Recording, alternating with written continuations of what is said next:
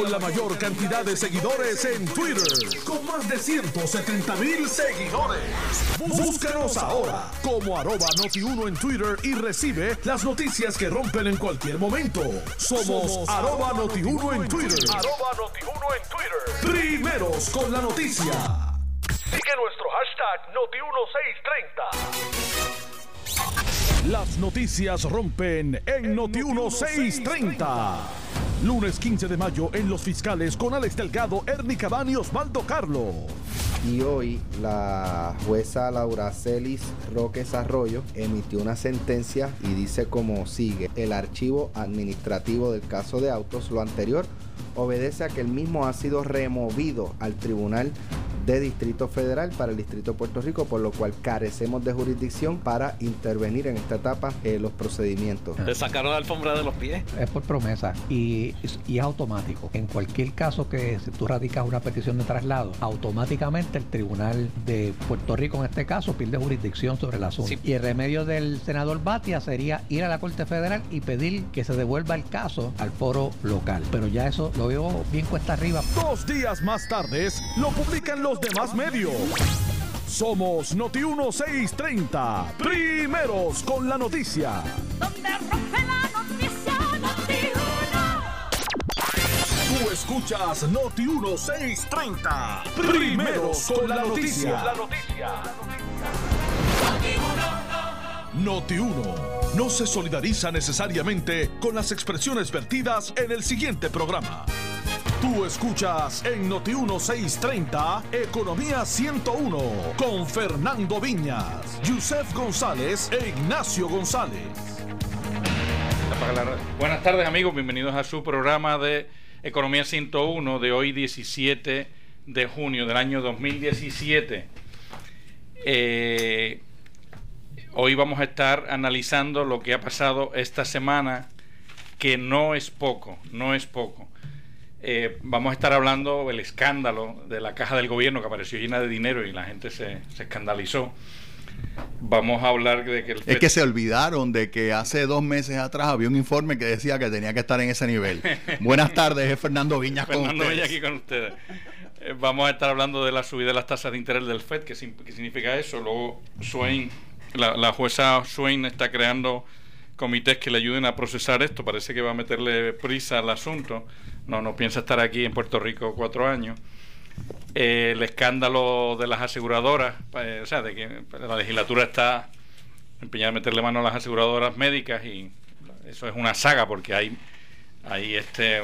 aguas turbulentas ahí. Bueno, parece que se está trancando el acuerdo del RSA, o sea, el acuerdo de reestructuración de la deuda de prepa con sus bonistas, que vencía ayer el último. Pues bueno, el acuerdo está aprobado. Lo que sucede es que la Junta de Supervisión Fiscal no lo ha recomendado.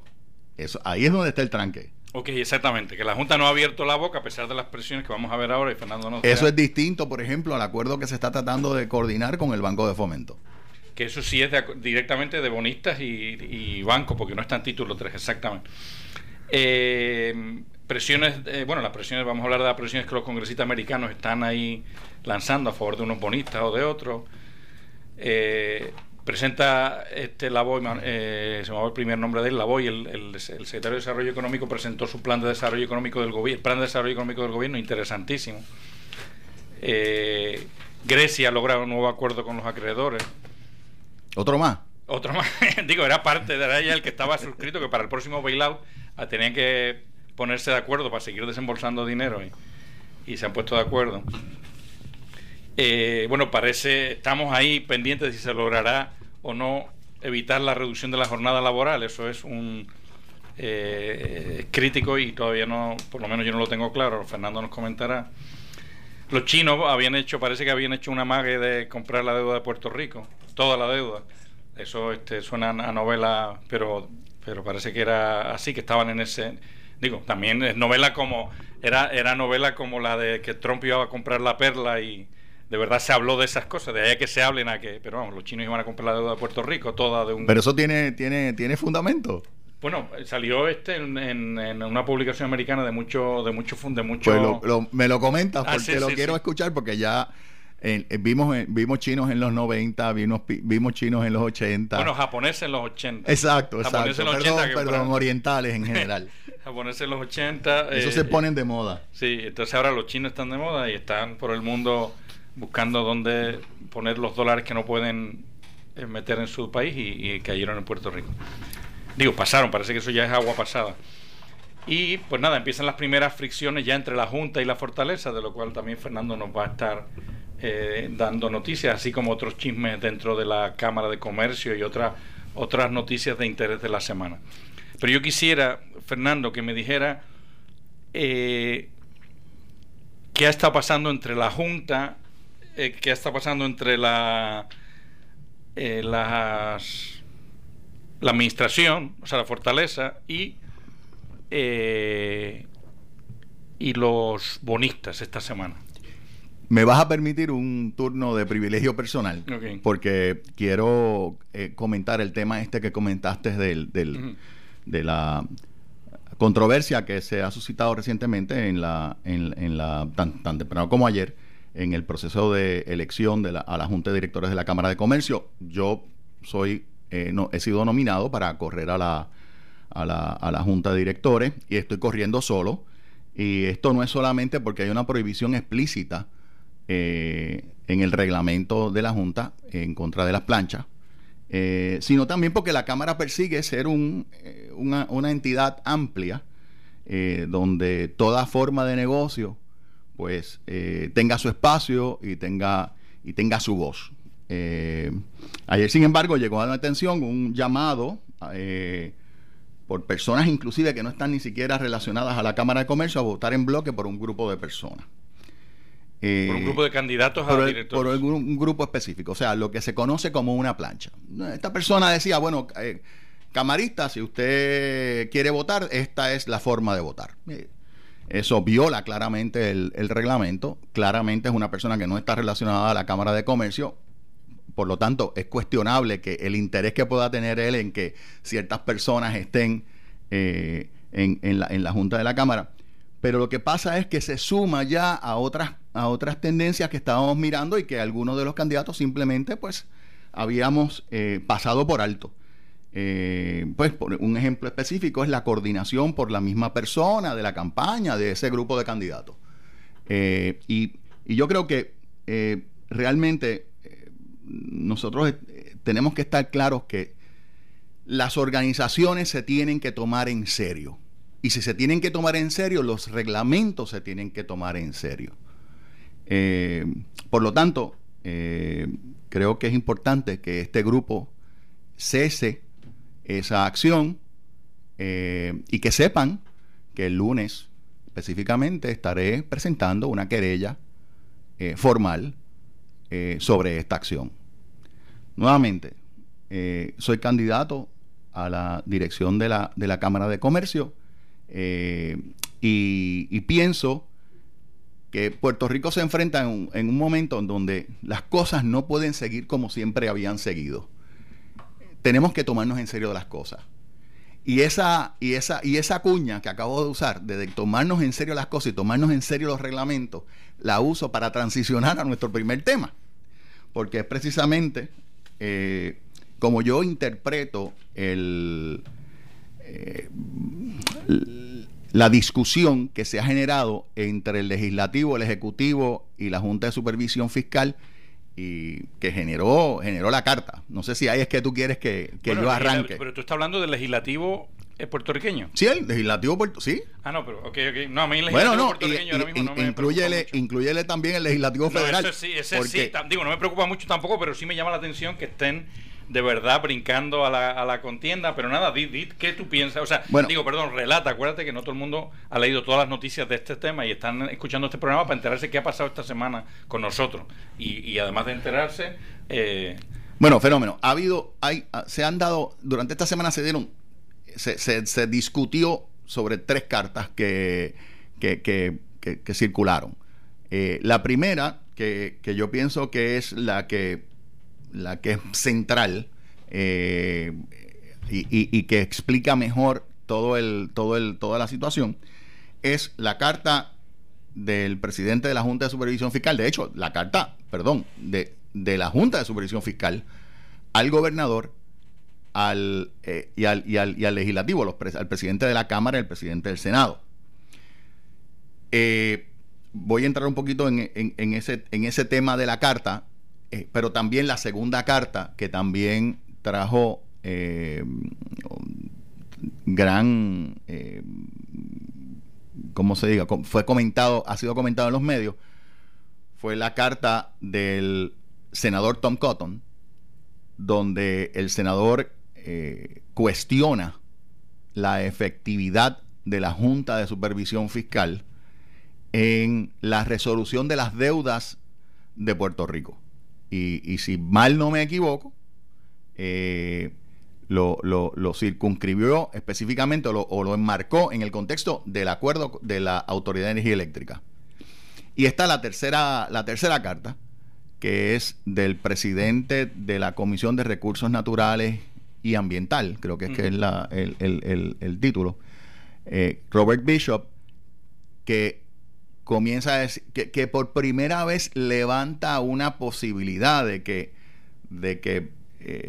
la Junta no esté desempeñándose como espera el Legislativo Federal. No sé si quieras aderezar un poco eso. No. O cualificar un poco. Por eso para mí es meter miedo, y lógicamente lo puede, porque la Junta es un organismo de creación legislativa federal, pero vamos, para mí es parte todo este tema que vamos a hablar de la pelea de la Junta con la administración y el legislativo federal, es parte de lo que llamo la farándula o el chisme, que es interesantísimo, pero no es más que una novela de peleas, quién va a quedarse con más dinero, quién va a quedarse con menos. Para mí lo importante es, por ejemplo, esa presentación del plan económico del gobierno, cómo va a ser, qué vamos a hacer para que de verdad la economía eche para adelante.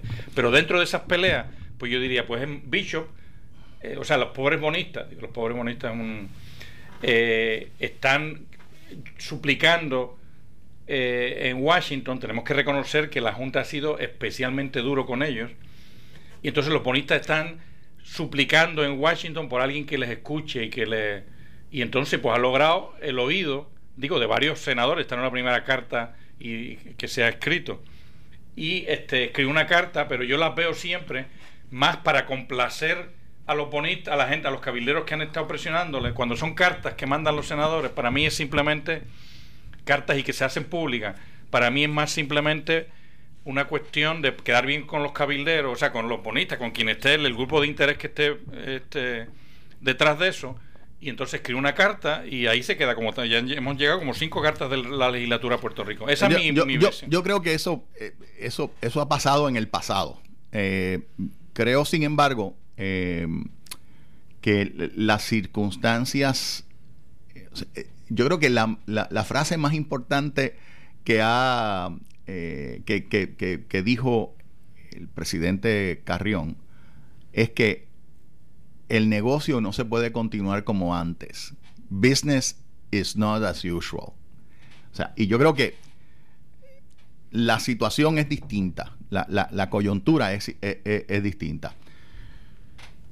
Los bonistas, y cuando hablamos de los bonistas, estoy hablando de los grandes inversionistas en bonos de Puerto Rico, las aseguradoras, los grandes fondos mutuos y los fondos de cobertura, se están enfrentando a un proceso claramente adversarial en el tribunal, y están viendo cómo aumenta el riesgo de pérdida a medida que pasa el proceso.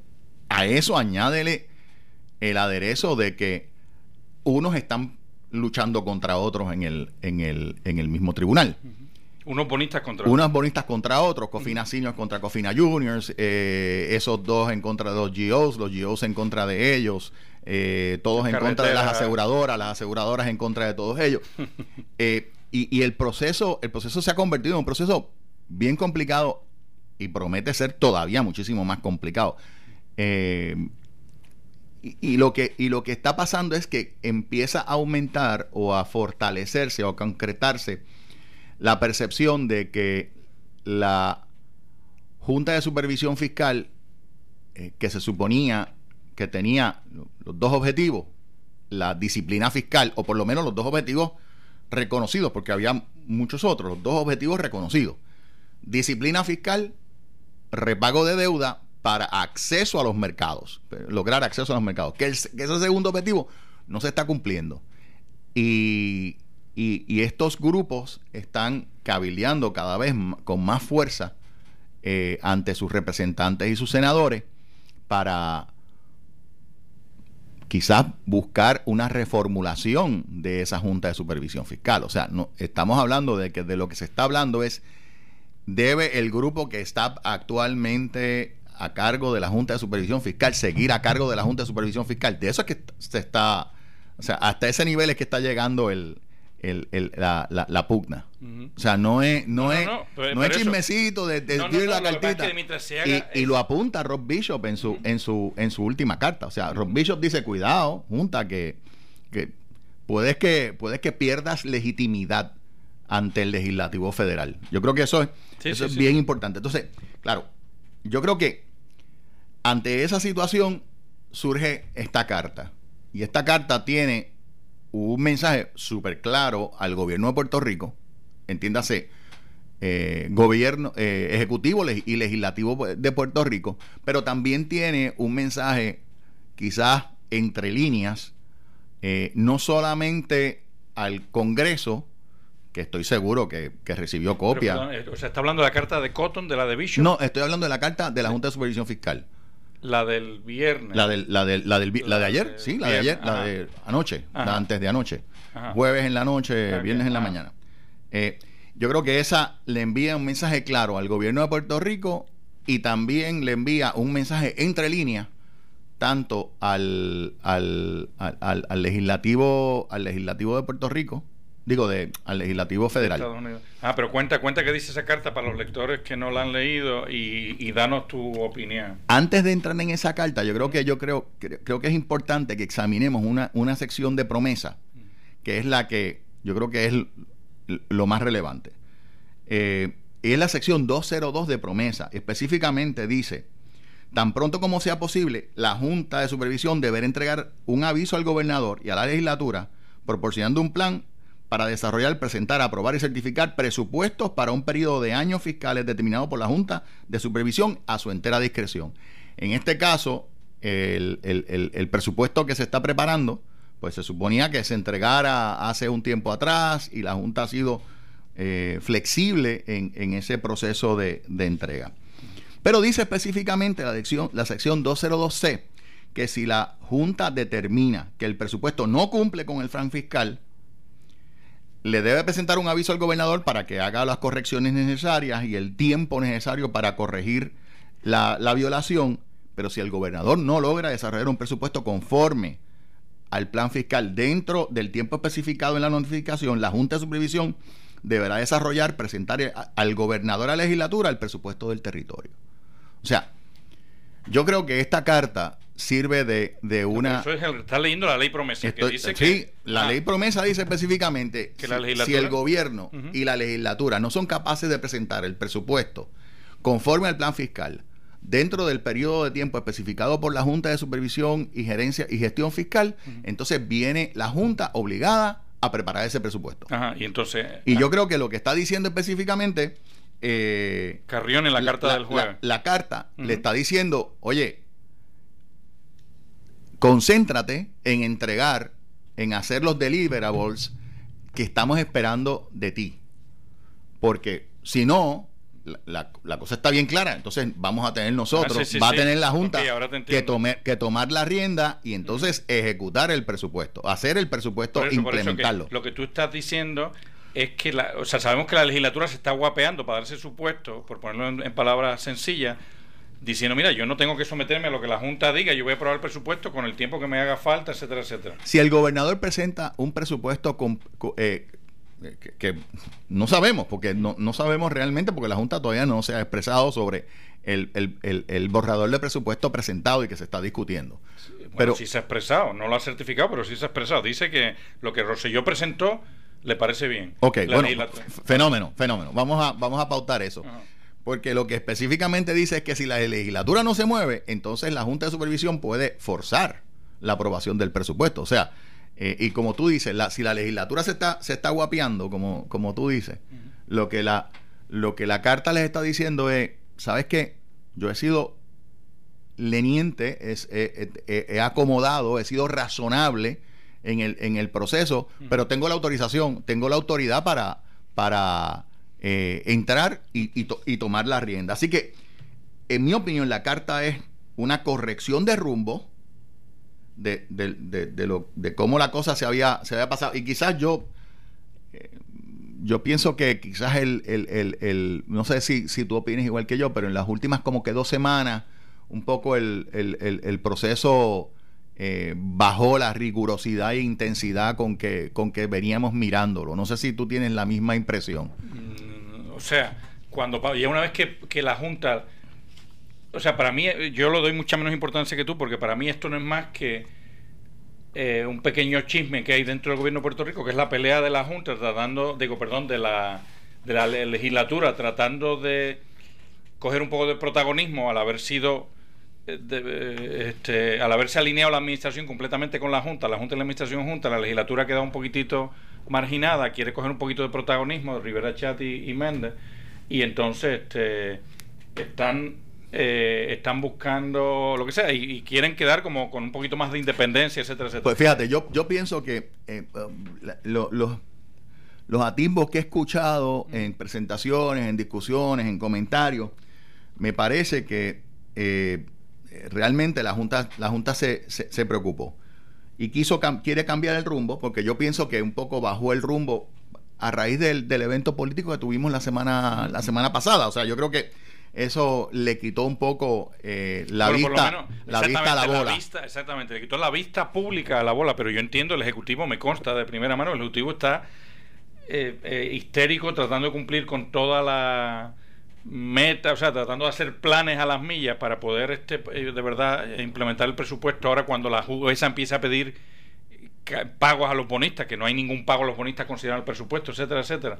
El Ejecutivo está como loco. Lo que pasa es que la opinión pública realmente ahora de lo que estaba interesado en los últimos 10 días es del plebiscito, pero claro, y entonces Carrión lo que está es como diciendo que estamos aquí todavía. Y entonces en esta semana alguien vio un informe que señalaba la posición de caja de Hacienda y se olvidó que hace 2 meses atrás, en febrero, cuando hablábamos del plan fiscal, estaba claramente especificado que el nivel de caja iba a estar más o menos en ese nivel, o debía estar en ese nivel, para poder cubrir la reducción en el flujo, los desembolsos de efectivo en los primeros 6 meses del año, y inclusive por eso fue lo que dio pie específicamente a la legislación de Cofina, que se está impugnando en el tribunal, mediante la cual el gobierno de Puerto Rico accedería a cierta cantidad de fondos de la cuenta de Cofina para poder subvencionar la operación del gobierno. Pero vuelvo y te digo, es una corrección de rumbo, de discurso y de cubierta de prensa. Yo creo que la Junta de Supervisión Fiscal lo que está tratando es de decir, ya se acabó el periodo de plebiscito, la política. Vamos a seguir mirando lo que tenemos que hacer. Okay. Entonces también le dice o sea, yo creo que está diciéndole, mira, lo cortés no quita lo valiente. O sea, hemos acomodado tus peticiones, hemos sido razonables, porque no habías tenido tiempo, porque habías empezado, porque eras nuevo, pero put your eyes on the ball. Ponte a mirar lo que estás haciendo. Y la burocracia, yo creo que también es un monstruo que se resiste a la reducción. Y la Junta viene obligada a forzar el paso. O sea, yo sinceramente pienso, ayer escuché que el presupuesto del Comité Olímpico de Puerto Rico iba a ser reducido en unos $10 millones, de $12 millones a 10 millones, de $12 millones a $2 millones. No sé si las cifras son correctas, pero lo cierto es que eso manda una señal, ¿no? O sea, no hay suficiente dinero. Ahora, también entiendo que legisladores están diciendo, no, vamos a tratar de conseguir el dinero para el Comité Olímpico de Puerto Rico. Entonces, aquí viene lo importante. ¿Qué es lo esencial? O sea, ¿realmente es esencial financiar la actividad deportiva cuasi profesional? Yo entiendo que el deporte es necesario como parte de la educación de los jóvenes, de los niños. Pero si usted está jugando, está usted haciendo un deporte de manera cuasi profesional, bueno, pues de alguna manera tiene que encontrarse otras fuentes de ingreso para financiar ese esfuerzo. Y no se puede depender en 100% del gobierno de Puerto Rico.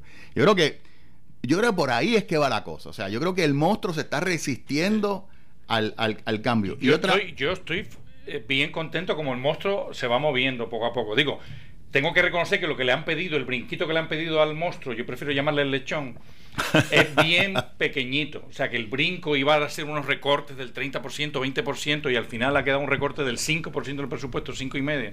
El brinquito que le están pidiendo, mira, brinca. Es bajito. Lo habíamos dicho en el programa hace un par de programas bien bajito. A la Yupi le habían pedido 380 millones de pesos, ahora están en 120. No, en 160, yo leí esta mañana. Millones. O sea, el brinquito que le están pidiendo al lechón es pequeñito. Pero yo entiendo que se está moviendo en esa dirección y me gusta mucho. Pero fíjate lo que dice la carta. La carta dice, algunos de los avances parecen retroceder. O sea, entonces dice Carrión en la carta, es igualmente preocupante que elementos de la narrativa que toma el discurso público es incapaz de caracterizar adecuadamente la verdaderamente grave situación fiscal que enfrenta el Estado Libre Asociado. Entonces dice más adelante, el requisito de reserva de 200 millones en efectivo, que era una adición al requisito principal de que la administración someta para aprobación de la Junta planes de implementación de redimensión del gobierno o medidas de recorte que provean certeza necesaria que los ahorros presupuestarios y niveles de liquidez necesarios serán alcanzados por la administración. O sea, lo que está diciendo la Junta de Supervisión es, presentaste un plan, estás en un proceso de aprobación de un presupuesto, ese plan lo aprobamos sujeto a una reserva de efectivo de 200 millones, pero más importante aún era que tienes que presentarnos cómo vas a redimensionar el gobierno. Y esa es la línea que yo uso para decirte que el monstruo se está resistiendo. Bueno, y con todo, y que como tú dices, que el brinco es chiquito. O sea, el brinco es chiquito, y yo creo que esa carta también viene detonada, no porque haya tanta resistencia del lechón a dar el brinco, es que el informe que salió, que el gobierno tenía 1.400 millones de pesos en la caja, a mucha gente lo interpretó como decir, pero mira, si tenemos que tener 200 y tenemos 1.400, entonces la Junta dice, ojo, no es que tuvieras que tener 200 en la caja, tú tienes que presentarme ahorros de 200 millones de pesos. Seguro. Para yo no forzarte a implementar la jornada laboral. Fíjate lo que dice, la reducción de jornada laboral. Dice la carta, referencia informal a un nivel determinado de fondos en la cuenta única de tesorería solo puede ser engañoso, pero está obligado a generar, no solo puede ser engañoso, pero está obligado a generar la confusión que vimos ayer a raíz de ciertos informes de prensa sobre el tema. O sea, por eso que yo no estoy contigo en la trascendencia de esa carta como un lineamiento, sino que simplemente está atendiendo una crisis de relaciones públicas que reventó el martes cuando salió un informe que había 1.400 millones en la caja. Y entonces él dice, mira, y yo lo entiendo porque la caja no dice mucho, simplemente está diciendo, mira, no se vistan que no van, porque no piensen ya que se han logrado, y sobre todo para los bonistas, hay un montón, o sea, esa noticia que había 1.400 millones de pesos en la caja ha metido ruido a los bonistas, ha metido ruido al gobierno, a la administración, a los empleados públicos, y quiere Carrión address todo eso. Pero vamos a tener que ir a una pausa, pero volvemos y volvemos. Tú escuchas en Noti 1630 Economía 101. Ya comenzó la temporada de huracán y tú escuchas la estación de la meteoróloga Débora Martorell. WNO 630M en San Juan, WPRP 910 AM en Ponce, Hora 760 AM en Mayagüez, WCMN 1280 AM en Arecibo y WNEL 1430 en Cagua. Tenemos el equipo más grande para cubrir esta temporada de huracanes 2017 garantizado. Noti 1, Noti Tú escuchas en Noti 1630 Economía 101. Adelante, Fernando. Estamos comentando sobre el chisme de esta semana de la Junta de Control Fiscal, que la Junta de Control Fiscal ha tenido que salir con una carta para que la gente no se emocione con los 1.400 millones de dólares que aparecieron en la cuenta corriente de Hacienda. Pues mira lo que otras cosas que abundando sobre el tema, ¿no? Mira lo que dice la carta. En definitiva, la cuestión de liquidez, los 1.400 millones, debe entenderse en el contexto de los flujos de efectivo con el tiempo. Es lo que hemos comentado. O sea, el nivel de caja tenía que estar a ese nivel para poder enfrentar los desembolsos que vienen ahora y los pagos de deuda que vienen ahora. Esa es precisamente la importancia del plan de liquidez. O sea, con eso no hemos señalado nada. Dice, en esa nota, en ese renglón, debemos reiterar nuestras anteriores peticiones, instando a la administración para hacer y comunicar tan pronto como sea posible las determinaciones de política pública necesarias con respecto a lo que entiende que constituyen servicios esenciales en el contexto de promesa. Esto es fundamental porque el presupuesto lo vas a evaluar, o la Junta lo va a evaluar en el contexto de qué es un servicio esencial. Y si, como ya hemos visto por la sección 202 de promesa, si el Ejecutivo no presenta qué es lo esencial, entonces la Junta viene obligada a definir qué es lo esencial y a definir el presupuesto. Entonces dice, y esta a mí me pareció extraordinaria este párrafo: como ustedes saben, a la luz de la situación fiscal de Puerto Rico, un presupuesto que cumple con la promesa debe reflejar, o sea, con la ley promesa, debe reflejar las siguientes asignaciones adecuadas para financiar adecuadamente los servicios esenciales, beneficios de pensión, inversiones para estimular el crecimiento estimular el crecimiento de la economía y otras prioridades de promesa. Pero lo interesante del caso es que no menciona para nada el pago de la deuda. No sé si no lo había visto.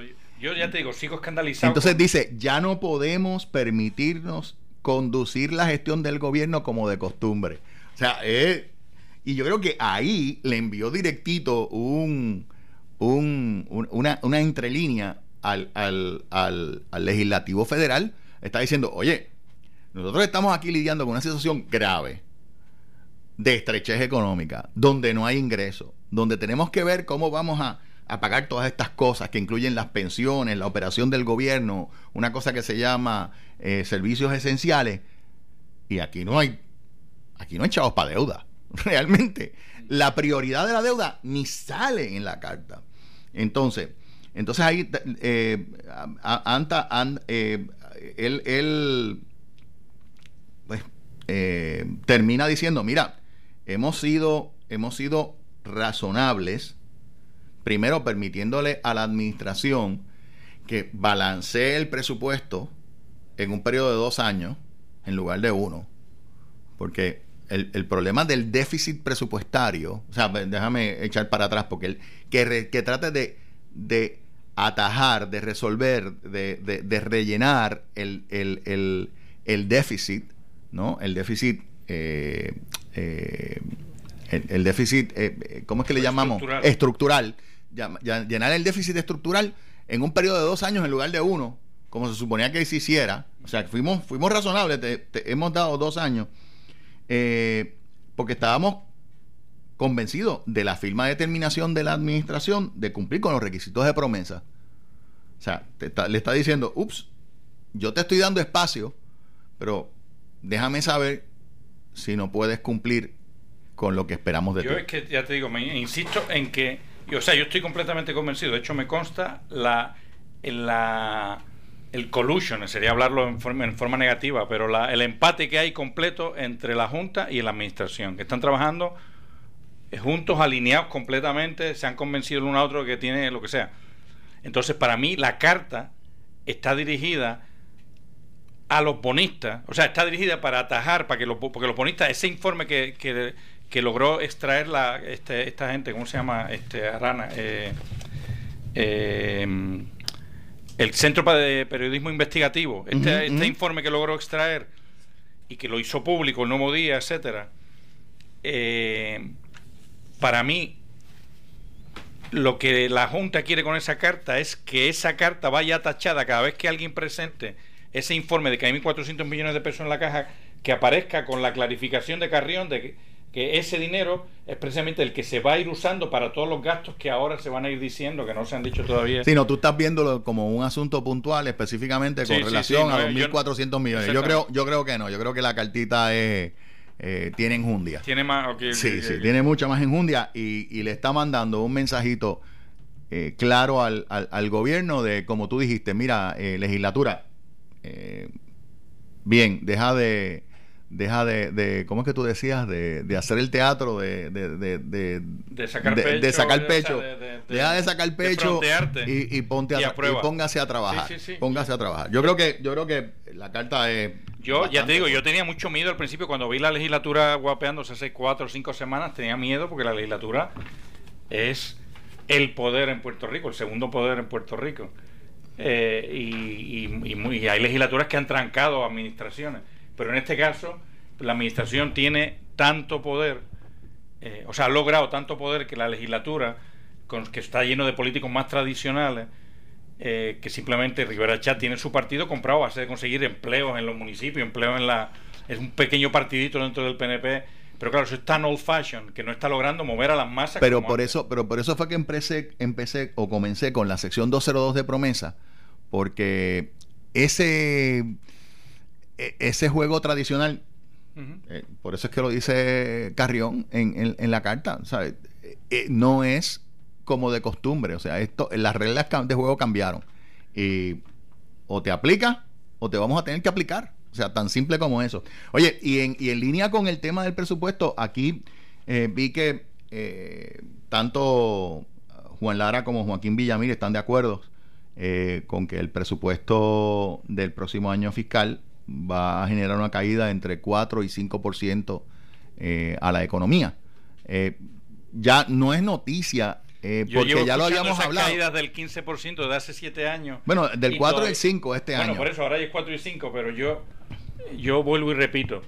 ¿Por qué creemos a economistas? Yo soy economista y me dedico a hacer predicciones también. ¿Por qué creemos a los economistas que no han sabido predecir esta crisis? ¿Por qué ahora los creemos cuando dicen que va a durar 50 años, que va a ser catastrófica, éxodo, lo que sea? No, ¿por qué le damos tanto peso a las profecías cuando no han sabido profetizar dónde estamos? Me escandaliza. Ya te digo, yo vivo de profecía porque a mí en el fondo me pagan para que diga lo que va a pasar en el futuro. Y por eso mismo, yo como sé lo que estoy hecho de la salchicha, como que la gente que la adora y la idolatra, la salchicha como la gran... Pues yo a mí... Bueno, porque hay solamente una excusa, y voy a excusar a los economistas, y es otras cosas constantes. No, esa frase es fundamental, o sea, porque yo puedo entender que estemos mirando una caída del 4 al 5% en un año, si las cosas siguen como están, o sea, si siguen como van. La pregunta aquí es si el ingenio empresarial, si la creatividad de los empresarios va a actuar para reversar este proceso. Porque yo, sinceramente, yo pienso que donde el elemento, el X factor, como se dice comúnmente, el factor X es ¿qué va a hacer el sector privado? ¿Qué va a hacer? Porque obviamente sabemos que el gobierno está súper limitado, o sea, en su capacidad de gastar. Así que la demanda no va a crecer a base de gobierno. Bueno, pero sí el sector privado puede hacer un cambio importante, como hemos hablado en el programa, a través de la utilización transformativa de esa ley de alianzas público-privadas. Por ejemplo. Pero no solo eso, es que tú estás como tanta gente pensando que todo el poder del gobierno se reduce a poder gastar dinero, que ahora apenas lo tiene. Digo, el gobierno todavía puede y va a gastar 8.900 millones de pesos este año. O sea, tiene un cierto poder. Pero no se reduce a eso. El gobierno tiene también... Pero va a gastar menos, vamos a estar claros. O sea, no va a gastar menos. Menos que el año pasado. Sí. No, está bien por eso. Pero a lo que voy es, no nos olvidemos que el gobierno puede hacer mucho más que gastar dinero. Por ejemplo, el gobierno se está sentando con la Universidad de Puerto Rico a decir, a ver cómo te conseguimos fondos. O sea, vamos a sentarnos, nosotros que somos especialistas, tenemos conexiones, vamos a ver cómo nos sentamos para que tú, Universidad de Puerto Rico, consigas fondos por tu cuenta, sin depender de mi wallet. A ver cómo hacemos para que tú consigas fondos. El gobierno se puede sentar y se tiene que sentar con el tercer sector. Por ejemplo, tú estabas criticando al deporte.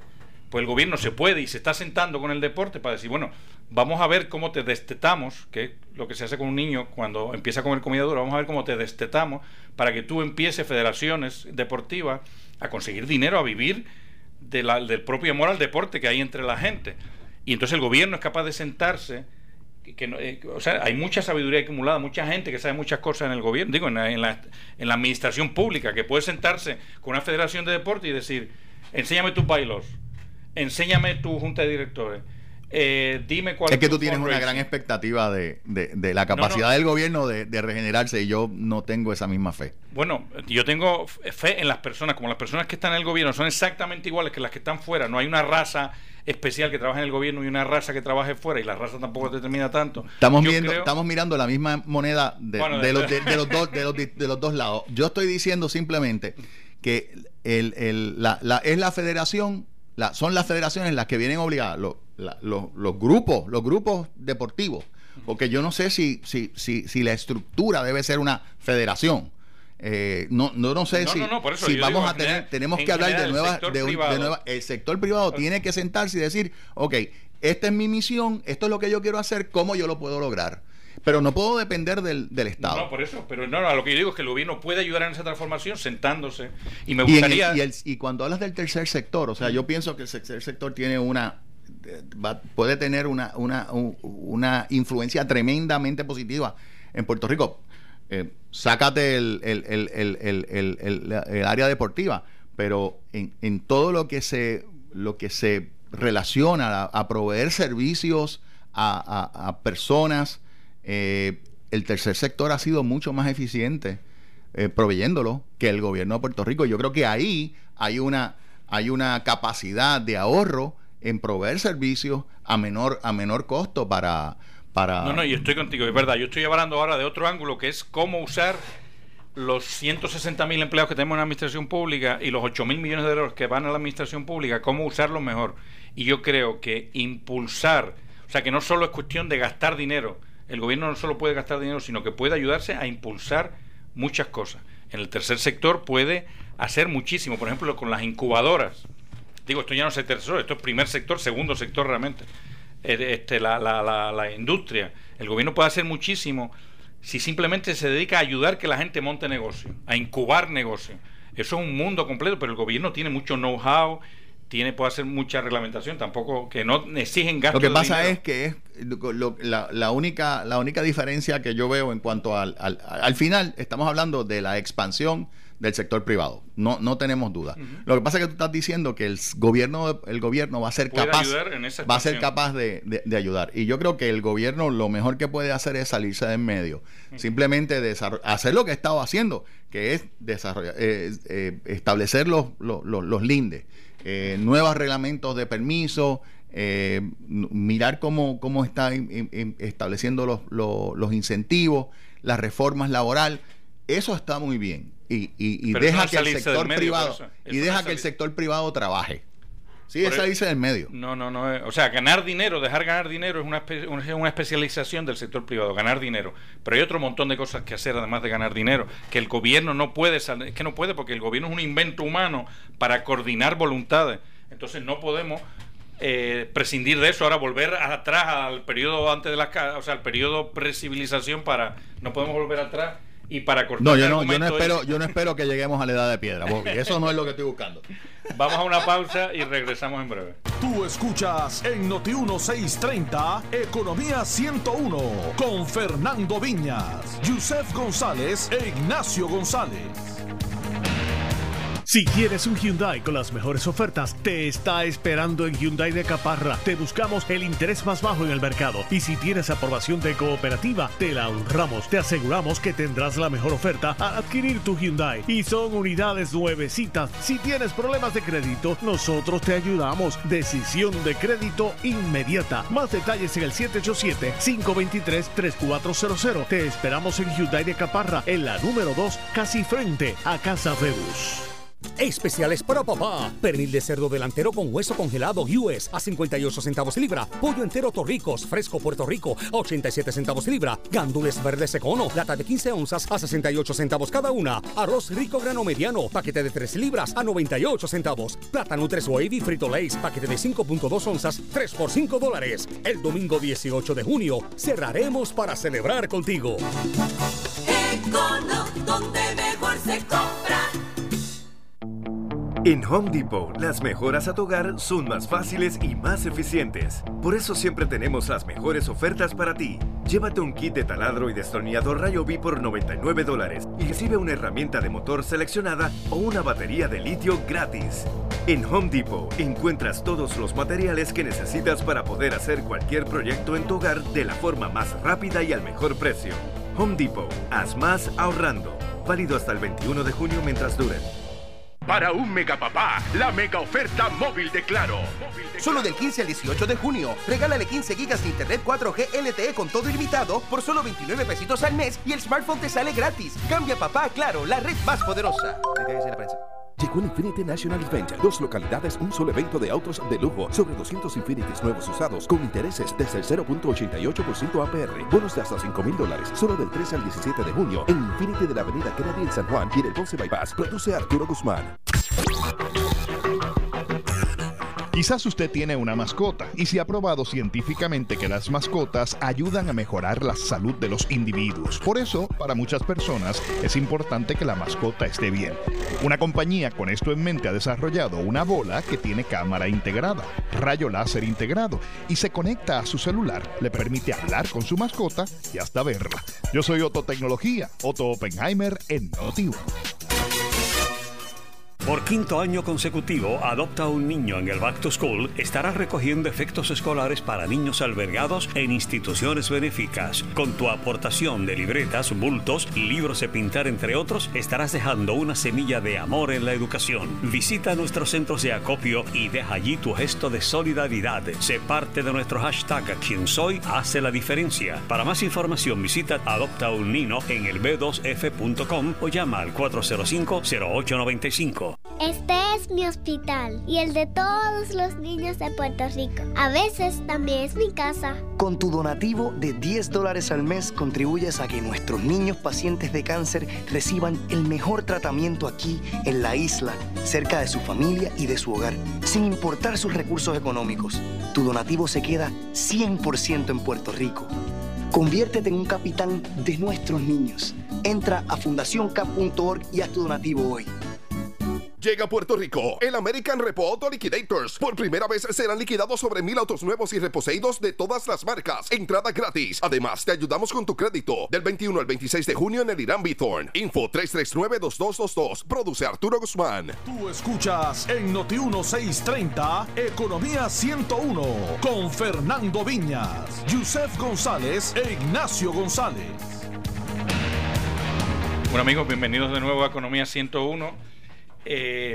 Nos gustaría que nos llamaran al 758-7230, 758-7230 y nos den su opinión sobre lo que ha estado pasando esta semana. El tema de las cartas de los congresistas, el tema de la carta de Carrión, poniendo a todo el mundo en línea. Mira, no se emocionen con los $1.400 millones que hay en caja, el tema de los $1.400 millones que hay en caja, el tema de los chinos, o sea, queriendo comprar toda la deuda de Puerto Rico, 30,000 millones de pesos de inversión. Denos una llamadita al 758-7230 y nos dan su opinión sobre lo que para ustedes ha sido esta semana, si la Junta y la Administración están en un romance, como yo digo, y la pobre legislatura está quedándose atrás, o si la legislatura tiene capacidad de parar a la Junta en su intento de implantar el plan fiscal y puede retrasar esta gestión. Denos una llamadita, por favor, al 758-7230. Y en lo que se acumulan las llamadas, Fernando, yo quiero mencionar un poquitito ¿cómo se llama esto? El plan del Ejecutivo para echar a caminar Puerto Rico. Es un plan medio romántico, típico plan de escritorio, cuando uno se sienta en un escritorio y se pone ¿cómo yo arreglaría el país? Pero digo, así son todos los planes que no hemos visto en décadas. No hay otra. Lo primero que hace la gente para arreglar un país es sentarse en una tertulia, pensar un país y luego sale y ya vienen las negociaciones. ¿Y qué está diciendo Manuel Lavoy sobre hacia dónde debe de ir Puerto Rico? El tipo dice, miren, necesito que dice una cosa, el plan tiene que estar centrado en educación. El plan tiene que estar centrado en educación. Y por ahora, digo, hasta ahí yo no soy muy fanático de la educación, tengo que reconocerlo, yo no soy muy fanático. Pero el tipo sí dice una cosa interesante. Tenemos que irnos hacia las certificaciones y hacia la educación continua, que para mí eso es clave, Fernando. O sea que si queremos echar un país hacia adelante, necesitamos no educación, o sea, no la educación tradicional de meter a los muchachos en salones por 12 años, 17, y luego para sacarlos a la calle, a las empresas. Necesitamos la educación continua, estar educándonos toda la vida, y en vez de grandes carreras larguísimas, tenemos que estar empezando a trabajar desde los 15 años y certificándonos continuamente en las habilidades que cada uno necesita para su trabajo en concreto. Por eso uno de los puntos que trajo Manuel Lavoy, los otros dos los voy a traer después de que Manuel Lavoy lo trajo después. Vamos a tener algunas llamadas sobre el tema de los temas de la semana y volvemos a seguir con este plan del gobierno. Buenas tardes, gracias por llamar a Economía 101. Sí, buenas tardes. Yo quería preguntar, habla Rivera de la Calle. Adelante. Sí, ¿qué puede hacer la Junta para eliminar la mitad de los representantes y senadores que están trabajando en nuestra legislatura?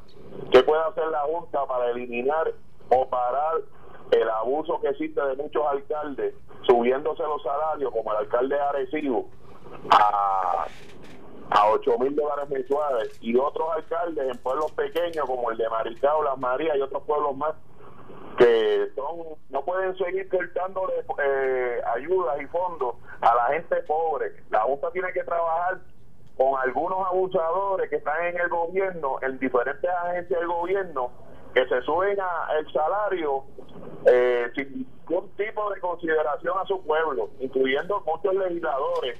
Ahora mismo esa legislatura está inoperante, porque si hay una Junta de Control Fiscal, ¿para qué necesitamos una legislatura con tantos senadores y representantes en algo que ellos no se pagan? Gracias. Esa es mi pregunta. Gracias. Fernando va a reaccionar a esa llamada. Bueno, en cuanto al tema de la legislatura, hay algo muy específico que sí puede terminar pasando. Claro que sería un choque fuerte, pero la Junta puede procurar una reducción en el presupuesto del Estado y la asignación a la legislatura. O sea, claro que habiendo dicho eso, hago la aclaración que siempre se ha hecho, que el presupuesto de la legislatura es relativamente pequeño. Lo que pasa es que sí, que por la acción y el número amplio de personas y legisladores que hay, y todo el mundo hablando, pues genera cierta fricción.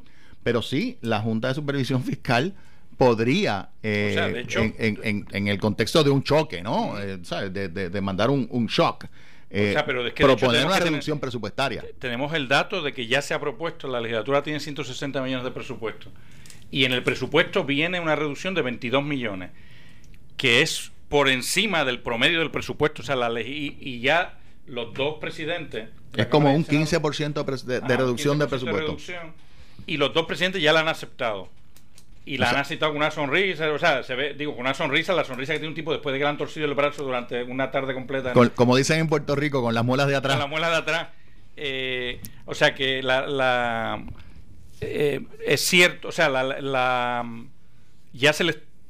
Es cierto que la Junta tiene una deferencia hacia la legislatura todavía. Le está metiendo, no quiere enfrentarse con ella. Yo lo entiendo muy bien, se perdería muchísima energía y la está tratando, pero poco a poco la va a ir.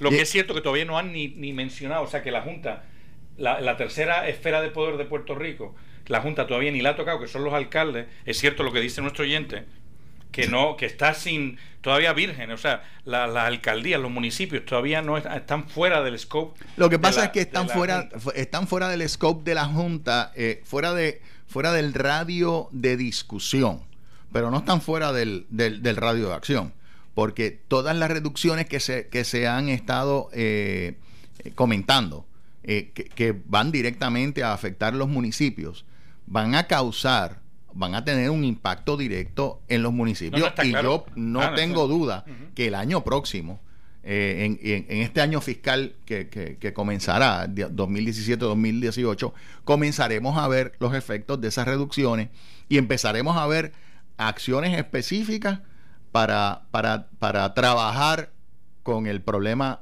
de los municipios. O sea, yo sí creo que eso va a llegar. Que viene. Buenas tardes, gracias por llamar a Economía 101. Buenas tardes. Sí, buenas tardes. Sí, adelante. Buenas tardes, ¿me oye? Sí, sí. Adelante. Ok, saludos. La de Dani de Manatín. Manatín, muy bien. Lo siguiente era, sí, que los saludos a los distinguidos panelistas y los compañeros de radio de Noticias. Definitivamente, con el baloncesto superior hacia Puerto Rico hay que poner un tope salarial para los alcaldes. En lo que salimos de esta transición, tope salarial $90,000 al año, lo que fuese sucesivamente, y la Junta Fiscal tiene, es más, creo yo que deben de ampliarla más con más personas que estén capacitadas en cada posición para poder fiscalizar este país, porque durante muchos años pues, ha habido un mal manejo y mala administración en todos los gobiernos. Ha habido una mala administración en cuanto al dinero y en cuanto a los presupuestos y en cuanto se va a distribuir. Podemos hablar aquí, presentar nuestras tesis, podemos hablar y presentar nuestros argumentos, pero ahora la realidad necesitamos las personas que no estén envueltas ni tengan ni se asocien con ninguna clase de personas en cuanto a fiscalía y en cuanto al Senado, que son un ente aparte para poder fiscalizar el dinero que está entrando a través de los fondos federales que normalmente se han perdido, y poder fiscalizar y moverlo, distribuirlo, especialmente educación, seguridad y la muchas en cuanto gracias. a salud, que son las bases. Gracias. Gracias a usted, bien. Gracias por llamar a Economía 101. Sí, muy buenas tardes. Buenas tardes. Te habla Madeline Milagros de Guaynabo, Puerto Rico. Saludos para todos ahí. Muchas gracias. Y feliz Día de los Padres. Gracias. Y en la emisora, a todos los que trabajan con ustedes ahí. Bueno, gracias por la oportunidad. En primer lugar, yo entiendo que las cartas es un asunto político debido al resultado ya patente, del plebiscito, donde venció la Unión Permanente, y necesitamos los escaños, y eso conlleva también dinero. Los escaños en el Congreso de los Estados Unidos hay que pagarlos desde aquí. Así que para 2 senadores y 5 representantes se tiene que pagar, y de algún fondo tiene que salir. Y tienen que ser expeditos también, porque ¿cómo llegó la Junta de Supervisión Fiscal aquí? Gracias a esos senadores y esos representantes se unieron las voluntades demócratas y republicanos y nos mandaron impuesta a la Junta de Supervisión Fiscal socolor de que éramos un mero territorio, así como Mona. ¿Ves?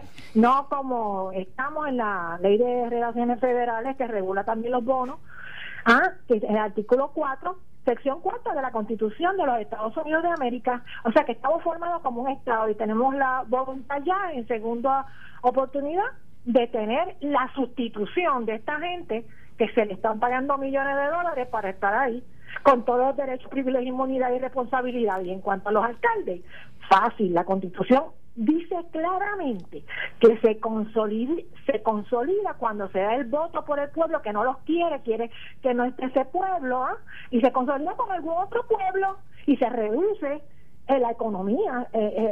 Imagínense tantos pueblos que hay. Bueno, pero que tiene que nacer del pueblo la voluntad, ¿eh? Así que con el voto todo, y los que se van a mandar a los Estados Unidos para representarnos tienen que ser también electos aquí y pagados aquí. Muchas gracias. Gracias y a usted. Que tengan adelante el gran programa que tienes. Gracias a usted. Bien. Fernando, ¿reacciona a nuestro oyente? Bueno, básicamente con respecto a los municipios, pues la señora estaba comentando más o menos lo que dijo el primer comentarista, ¿no? Que tiene que darse un proceso de consolidación y reducción del aparato municipal, y me pareció entender y corrígeme si tú entendiste lo contrario, que en relación al tema de la Junta de Supervisión Fiscal, bueno, pues que lo que se tiene que dar es un proceso de transición a la estadidad para poder eliminar esa entidad. Yo no estoy tan seguro que un proceso de transición a la estadidad va a eliminar la ley promesa, sobre todo porque cualquier proceso de admisión al Estado va a tener un proceso de transición, y ese proceso de transición probablemente va a tener que coexistir, tendría que coexistir con promesa si se diera al mismo tiempo. Y yo quisiera, con el tema de los municipios, yo quisiera que tengamos claro que la gente clama por recorte presupuestario. Aparte que viene el recorte, ha sido absoluto, todo el subsidio, los 378 millones de dólares que el gobierno central gasta subsidiando municipios, todo, 100% ha sido eliminado. Y el subsidio de energía eléctrica a los municipios, todo, 100% ha sido eliminado. O sea que el mantener a municipios, el dejar de mantener a municipios, eso va. Pero tenemos que tener en cuenta una cosa: los municipios han crecido de una forma natural al ser el tercer estrata de poder más fuerte en Puerto Rico después del Ejecutivo y el Legislativo, y antes que el Judicial. Los municipios han crecido ahí naturalmente, y no es tanto por el mantengo del gobierno central, es por un accidente que se dio en los 70 en Puerto Rico, en Estados Unidos, donde se permitió a los municipios acceso directo a los programas federales. Se les dio standing para pedir acceso directo a los programas federales, como jurisdicciones que podían pedir. Entonces eso ha hecho en la práctica que muchos municipios estén llenos, empapuzados de dinero federal para montar las distintas modas del momento. En los 80 yo recuerdo que eran las terminales de carro público, cuando ya los carros públicos no servían para nada. En Puerto Rico salieron como mushrooms terminales de carros públicos en todos los pueblos, porque había un programa federal en el FTA y en la Federal Transportation Administration, que quería fomentar eso, lo que sea. Y así incontable, todavía hay caballerizas en Isabela, cosas rarísimas, parques de chorritos que están invadiendo la isla, rompando la isla, porque simplemente hay programas federales que promueven ese tipo de cosas, y Puerto Rico, por tener un gap de ingresos tan grande con respecto a cualquier jurisdicción americana, pues realmente tiene la mayoría de los criterios que se usan en estos programas, tiene acceso privilegiado a esos fondos federales, y eso artificialmente ha logrado que los municipios sean una fuente de dinero y de empleo súper grande. No sé si tenemos otra llamada, pero yo quiero que tú me hables un poquito de los chinos. Los chinos. Bueno, ¿qué ha pasado con los chinos? Con los chinos no ha pasado especialmente nada. Lo que ha salido a la luz pública es simplemente que a raíz de la investigación que se está haciendo sobre Paul Manafort, que fue un cabildero. Es un cabildero de mucho, no voy a decir prestigio, de mucha raigambre en Washington, de hace muchos años. Llegó a dirigir la campaña de Trump en momentos bien críticos, y que lleva años asociado, cabildeando para Rusia y para Ucrania, para todos los países que están bajo investigación. Perdón. Bueno, los países que más gastan en cabildeo en Estados Unidos son los países con más problemas internos, los países llenos de dictadores, etcétera, que tienen más problemas con la opinión pública, y entonces para acceder a la legislatura pues realmente contratan cabilderos, etcétera. Y pues este hombre se dedica a facilitar la entrada de distintos intereses dentro de la legalidad. No estamos aquí hablando, eso se está viendo ahora, cuán legal es todo lo que ha hecho con Rusia y con Putin, pero aparte de eso, dentro de la legalidad está representando algunos inversionistas chinos representados pues o por el banco.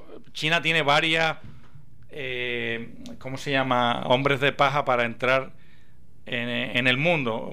Está el Exim Bank, el Export-Import Bank de China. Tú dices organizaciones para entrar, y entonces tiene un sovereign fund, que es el más grande, fondo soberano. Un fondo soberano para invertir en el resto del planeta. En África la están arropando de inversión, el planeta está siendo arropado de inversión, y tiene también en Puerto Rico todo se hace a través de un bufete de abogados. Curiosamente hay un bufete de abogados no sé si es de Hong Kong o de Macao, que representa montones de intereses chinos, y en Puerto Rico ya están en negociaciones para comprar reciclaje, montones de cosas. Y parece que en algún momento se acercaron a Trump para tantear cómo él le sentaría que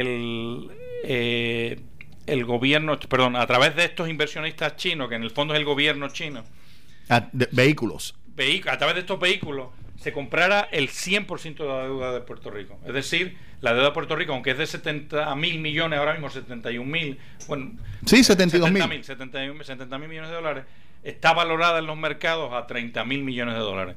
Ellos estaban dispuestos a comprarla toda, ir a los mercados y comprar los 30.000 millones de dólares. Y no solo eso, sino comprometerse a invertir en infraestructura en Puerto Rico. Eso es lo que ha trascendido dentro de la investigación que se está haciendo con este señor. Parece ser, los chinos siguen estando en Puerto Rico, as we speak. Ellos siguen comprando cosas en Puerto Rico en su carácter privado. Nunca se sabe muy bien cuando un chino es su carácter privado, cuando representa al gobierno. Pero siguen tratando de entrar en Puerto Rico. Pero parece que Ricardo Rosselló tuvo que salir a decir, mira, sí, vinieron aquí, se asomaron, pero no pasó nada, no llegamos a nada, no nos pusimos de acuerdo, etcétera. Lo que sucede es que por lo menos los patrones de inversión que yo he visto por parte del gobierno de la República Popular China van dirigidos a lo que yo describo como una diversificación de la geografía china. Y cuando tú dices han arropado África, han comprado en Latinoamérica, es en efecto que buscan la compra y el acceso a recursos naturales que no están disponibles en el territorio chino.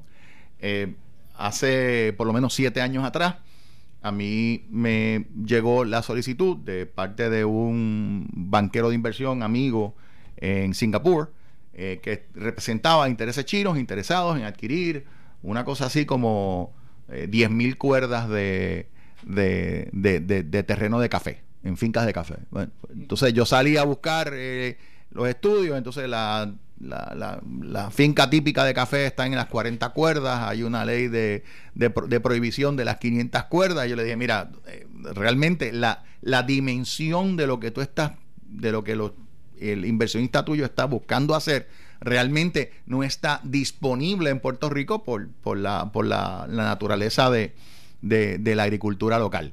De modo que yo pienso que ese mismo tipo de acercamiento, o bajo esa misma estrategia, fue que hubo ese acercamiento o esa posible exploración de la compra de la deuda. Y yo me imagino que los chinos pensarían, bueno, o sea, si compro el 100% de la deuda, ¿me hago dueño de Puerto Rico? ¿Sí o no?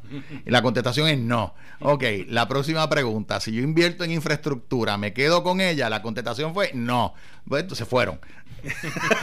Bueno, no sé, vamos yo quisiera explicar por qué los chinos están arropando el mundo, porque a veces nos impresionamos demasiado con esto, con esa fuerza que tienen invirtiendo en muchos países del mundo. Yo quisiera explicar una tontería técnica que ayuda a entender esto mejor, que es que un país que trate algunos países para fomentar sus exportaciones hacen una movida que es devaluar su moneda para que sea bien fácil comprar, su producto sea más barato en el extranjero.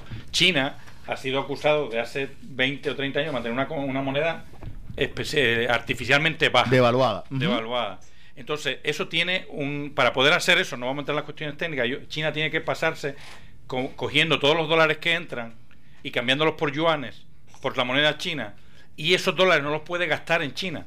El gobierno cambia automáticamente todo lo que entra, los dólares que entran de su exportación los tiene que sacar para precisamente poder mantener el valor de su moneda baja, y entonces los deposita por el mundo. Eso en los 70 eran los eurodólares de los árabes, tratando de hacer una movida parecida, pues los depositan por el mundo. Y entonces Claro, como esa forma de invertir en el caso de China es centralizada, funciona mucho a base como de política, y de repente desde Pekín se dice una cosa y millones y millones de dólares van en una forma determinada. En los años 2000 la fiebre era comprar commodities. Commodities es bienes que se pueden cambiar unos por otros, como China, café, jugo, petróleo, aceite, carne, que tú puedes cambiar. No tiene que ser la vaca que se llamaba Pancracia, sino la vaca que se llama Hortensia, y te da igual el filete de uno de otro, no tiene nombre. Pues commodities. Entonces China estuvo en los años 2000 comprando commodities, que produjo la burbuja famosa del 2010, comprando commodities por todo el mundo, o empresas, o sea, comprando no solo commodities, sino comprando empresas que produjeran commodities en toda África y sur de Asia. Y territorio, literalmente tierra, o sea... Y tierra, en algunos casos Argentina, Puerto Rico, vinieron, como nos contaba Fernando, a comprar terreno de café, etcétera. Entonces, eso provoca que ellos tengan unas compañías especializadas, en concreto la que llegó a Puerto Rico, se llamaba el China Development Fund, que no está claro cuán pública es, porque se incorporó en el 2015, no tiene tampoco, o sea, no hay mucho medio turbia, está representada por medio gris, no, bueno, no turbia, pero no turbia, exactamente, que no se sabe muy bien qué, y entonces eso hace que los chinos tengan, ese es el cuento de los chinos en Puerto Rico, Fernando. Esa es la de esto que imagínense que de repente nos hubiéramos encontrado que toda la deuda ya había sido renegociada y teníamos un paquete, pues de repente nos hubiéramos encontrado sin programa. Nosotros llegaremos aquí un sábado y decir, bueno, ¿y de qué hablamos hoy? De China. No, ahora tenemos que hablar mandarín porque ya no hay deuda, ya no hay problemas fiscales, ya todo se arregló, pero no fue así. Oye, mira, no sé si tenemos tiempo, yo creo que sí, tenemos un tiempito adicional, porque quiero tocar un tema que también se salió esta semana de manera muy resumida y callada, no ha tenido un gran destaque, pero sí me gustaría cubrirlo. Son dos temas que me gustaría cubrir en estos minutos que nos quedan. Uno es la adquisición de Whole Foods por parte de Amazon, y la lucha que hay, o la pelea que hay por el segmento de ventas al detalle entre Amazon y Walmart, y la quiebra de Better Asphalt Roads. No sé cuál te parezca. Me parece que quizás la de Better Asphalt Roads. Yo lo que quiero es un logo muy útil simplemente para comentar el tema de la carambeta. Una noticia importante de que el crédito de los puertorriqueños está mejorando, que la trascendencia que tiene eso, según las compañías de crédito. Cuando no hay acceso a financiamiento, la gente repaga las deudas. Exactamente. Oye, eso es una manera bien cínica de ver ese titular. Pero es que eso significa que estamos mejorando. O sea, que lo que esto significa, que las compañías de crédito estén diciendo que la empírica del puertorriqueño promedio está subiendo, esto es súper trascendente, porque quiere decir que la gente está ajustándose el cinturón, está repagando sus deudas, está endeudándose menos. Y en promedio la capacidad crediticia del país ha subido. No se está cogiendo prestado, obviamente, la gente no confía en el futuro, no compra carro, pero por lo menos no compra casa. Exacto. El puertorriqueño se está preparando para poder migrar. No, para poder comprar la casa cuando ahora ya por fin esto despegue. Eso fue, te dije que era cínico. Yo desde que vi ese titular, el cinismo se me desbordó. No, yo lo veo, ya te digo, yo lo veo súper positivo, sin ningún cinismo. Es cierto que la raíz o sea, no es que se haya mejorado el crédito porque la gente se haya puesto más responsable y haya dicho voy a ahorrar. Es que realmente, o sea, cuando está pasando, ya está pasando. Lo interesante es que ya está pasando o ha pasado a nivel de los individuos lo que ahora tiene que pasar a nivel del Estado. O sea, los individuos se ajustaron el cinturón, porque esto de mejoras de empírica no surgen de la noche a la mañana, es todo un proceso, sobre todo cuando sabemos que ha habido tanto nivel de expropiación y de incumplimiento en préstamos personales, en préstamos hipotecarios, inclusive también en tarjetas, la morosidad en las tarjetas de crédito.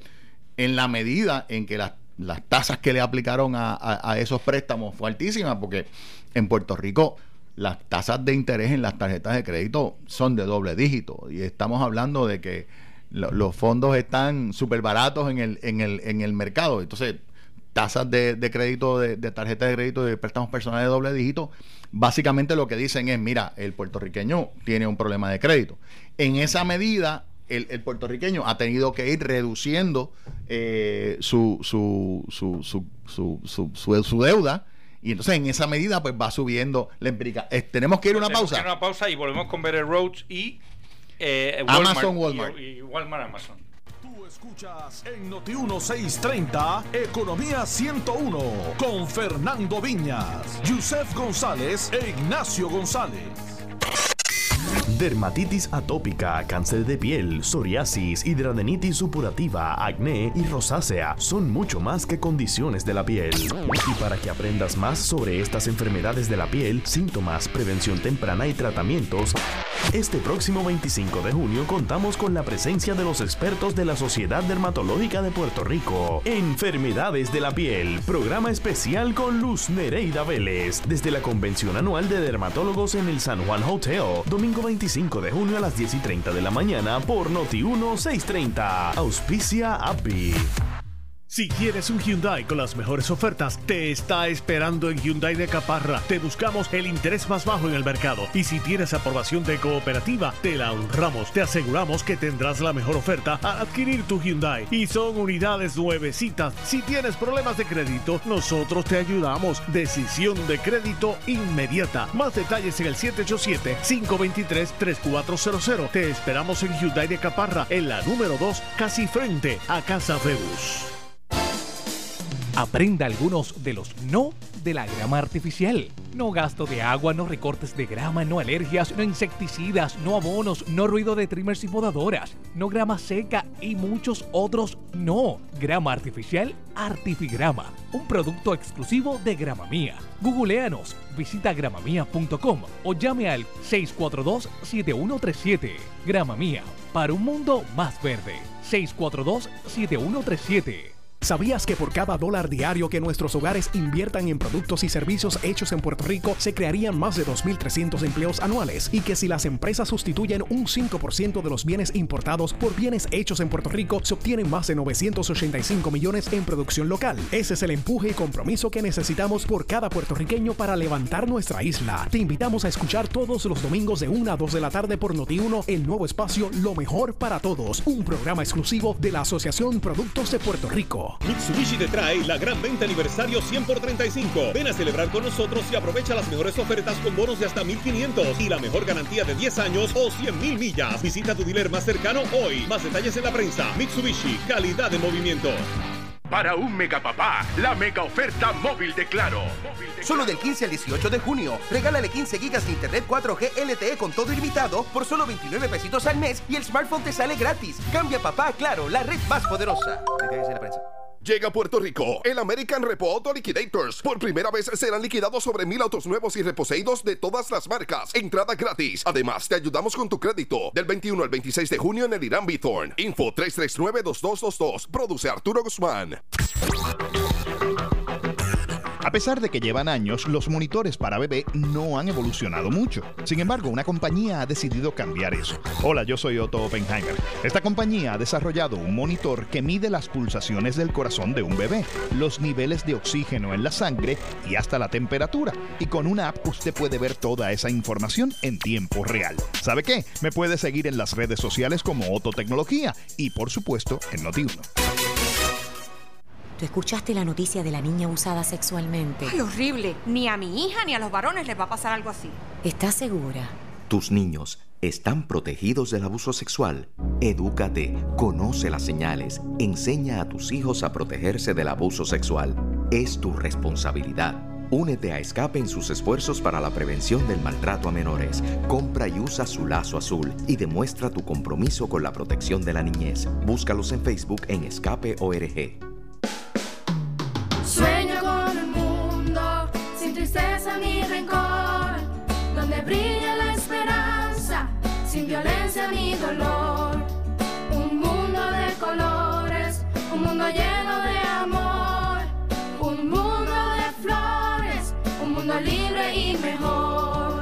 Alianza para un Puerto Rico sin drogas. Un mundo de flores, un mundo libre y mejor. Llegó el Infinity National Event. 2 localidades, un solo evento de autos de lujo. Sobre 200 Infinitis nuevos usados con intereses desde el 0.88% APR. Bonos de hasta $5,000. Solo del 13 al 17 de junio. En Infinity de la Avenida Kennedy en San Juan y en el Ponce Bypass. Produce Arturo Guzmán. Tú escuchas en Noti 1630 Economía 101 con Fernando Viñas, Yusef González e Ignacio González. Bueno, en el último tramo de nuestro programa de hoy vamos a comentar la noticia de la quiebra de Better Roads y la compra de Walmart, la compra de Whole Foods. De Amazon por parte de la compra de Whole Foods por parte de Amazon. Y quería tocar el tema de Better Asphalt Roads porque yo creo que es un buen case study, un evento que debe ser sujeto de estudio. Okay. Es una empresa que se fundó en el 1954 y llega a ser llega a tener una posición principal, sino oligopolística, en Puerto Rico en el asfalto de carretera.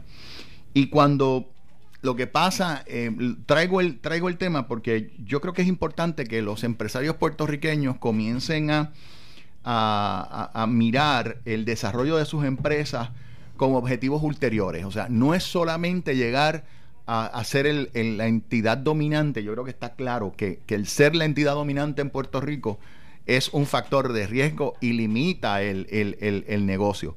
Creo que los empresarios tienen que empezar a mirar, a desarrollar su empresa, a crecerla, a diversificar sus mercados y si es una propiedad familiar, como es el caso de esta empresa, a buscar desarrollar una gerencia profesional que le permita a esa empresa seguir bajo la dirección, bajo propiedad familiar, o que entonces busque el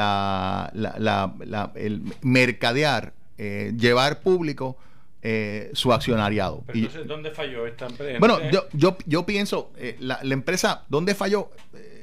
Básicamente en concentrar su negocio en Puerto Rico. O sea, tenía 15 plantas. Esta empresa tiene 15 plantas, de las cuales, tenía, porque creo que cerró las de San Tomás y de Santa Cruz en septiembre del año pasado. Tenía 15 plantas, de las cuales 13 eran en Puerto Rico.